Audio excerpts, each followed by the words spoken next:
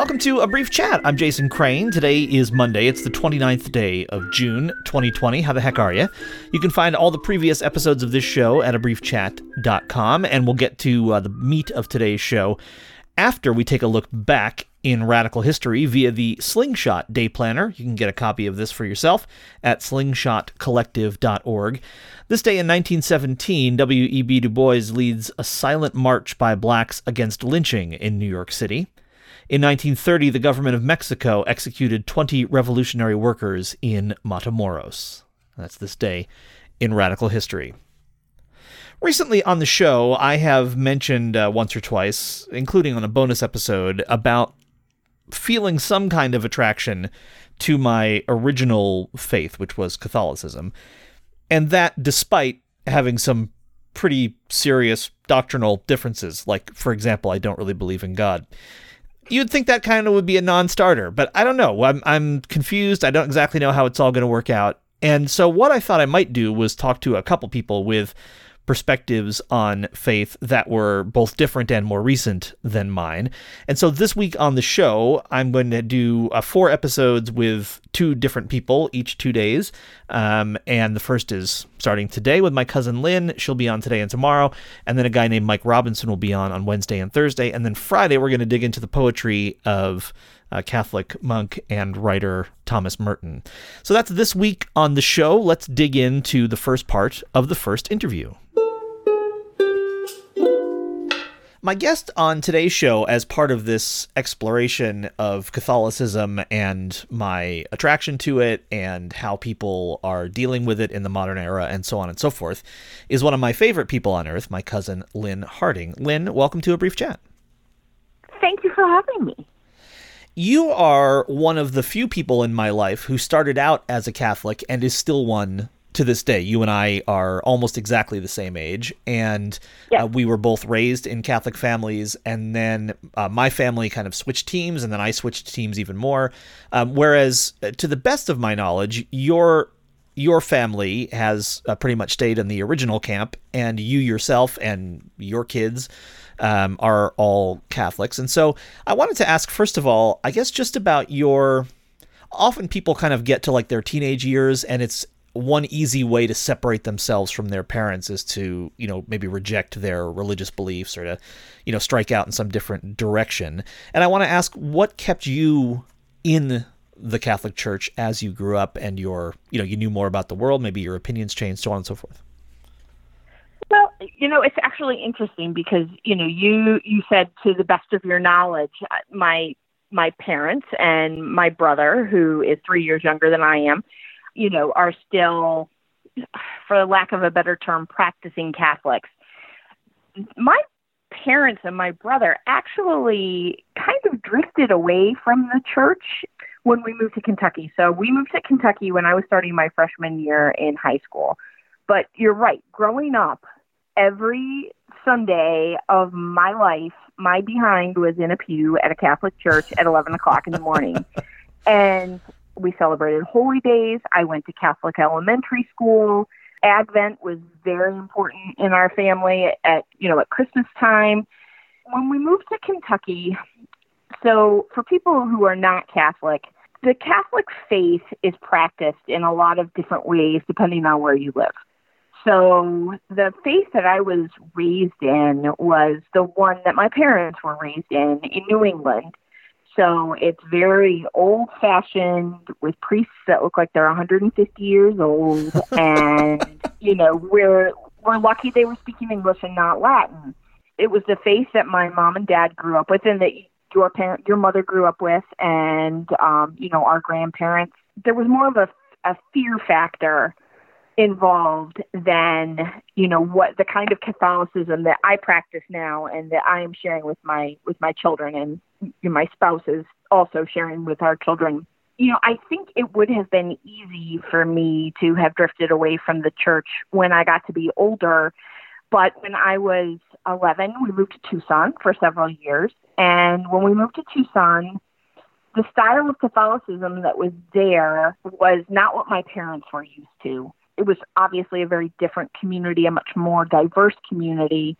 And the leadership of the churches was much more diverse. We had a pastor who had grown up in Mexico at one point in time. We had another who had grown up in California. So it was not what my parents were used to. So they sort of stopped. They stopped going because it wasn't familiar anymore.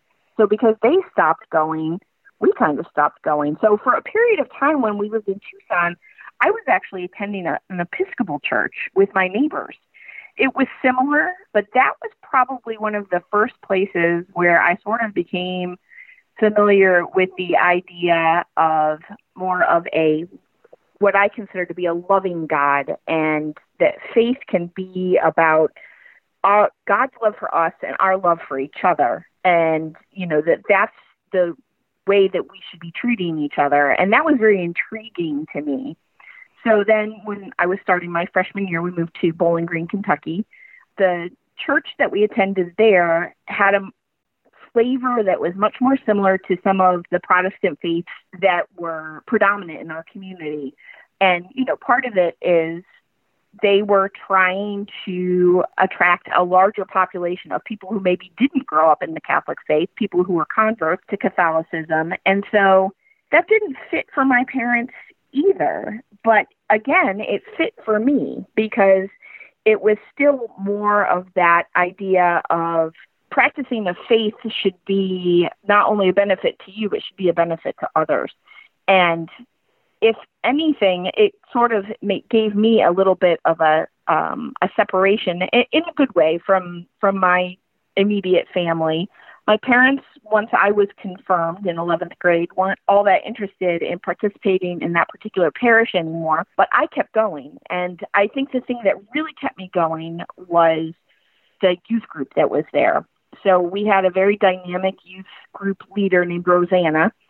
She made me want to come to church. She made me want to explore my faith on a deeper level than what I was used to, and really challenged me to kind of find my voice and to find my place in this faith community.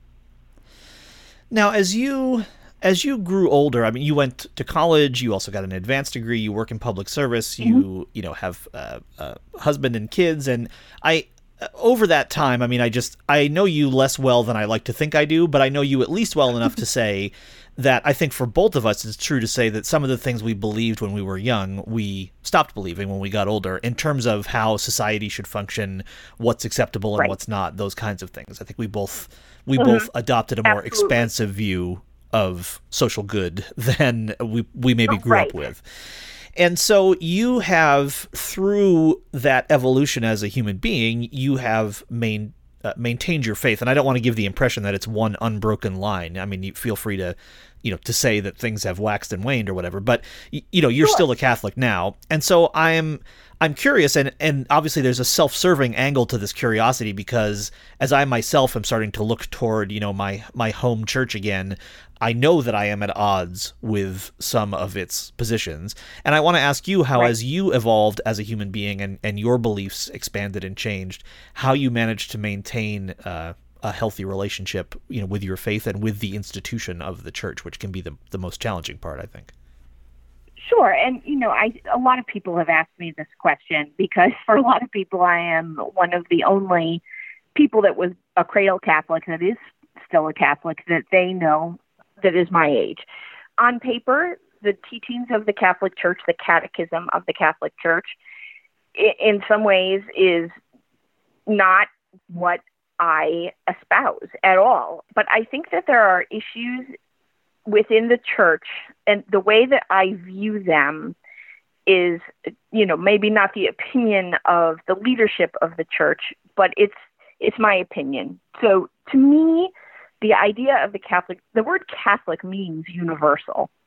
So to me, being part of the Catholic faith means that I share a common thread with so many people around the world, but not only people that practice Catholicism, but people that practice other faiths as well, because I feel like we are united by one God, and that God may be called something different in another person's faith tradition, but I feel like, we are all united through that concept. And there are things that I disagree with. And it's not that I necessarily, first of all, a very recent topic, I feel like the Catholic Church, has always tried to create, the feeling that racism is wrong. And it is wrong in every single form. And, I feel like the church is a little slow getting to be on the right side of history in a lot of ways. But I feel like as a Catholic, it's an opportunity for me to help move that needle, to help it keep moving along as I continue to practice. I don't want to give up just because the church isn't moving along as fast as I would like it to. I feel like there are other, another big issue for a lot of people with the Catholic Church is the issue of abortion. I hate the concept of abortion. I really do. I can't, having had 2 children, and especially having lost a baby, I feel like I can't imagine making that choice. But the reason why I feel like so many women make that choice and why it is still legal and it should still be legal is because we don't do anything to support the people that are having to make that choice. We're not providing a community where they're feeling supported. We're not providing a community where they have access to good health care and thus birth control. We're not providing a safety net for people to not have to make that decision. There's a difference between being pro-life and being pro-birth. And again, I feel like I can help move that needle in the right direction through talking and being there to listen to people and to see what they need. And, it's all part of the corporal works of mercy in my mind, which is, to feed the hungry and to clothe the naked and to visit the sick and the imprisoned and to harbor the homeless and to be there. And, I feel like there are a lot of parts of our church and our faith community that try to do those things. I would like to see the central authority of the church come a lot farther, but I think that there are a lot of parts of the Catholic Church, like the Catholic Workers Movement, a lot of the orders of ordained women. One that I'm particularly fond of is the Sisters of St. Joseph, the Franciscan tradition. I feel like they try to focus on those things, and it makes me want to focus on those things as well. It makes me want to try and help because that's what we're here to do. If I believe that humankind is created in the likeness of God, then every person that I meet is created that way, and no one should be left out. Lynne, can you come back tomorrow and continue this conversation? Absolutely. That is my cousin, Lynne Harting, who is just one of the finest people I know, and I'm super happy to get to talk to her about this topic. Tomorrow, we'll continue our conversation. Meanwhile, you can go to abriefchat.com, where you can find all the previous episodes of this podcast. You can also become a member if you so choose, and that is quite helpful for me and for my folks. So I would love it if you would do that, but in any case, we'll be back tomorrow with more. I love you. A better world is possible, but we have a lot of work to do.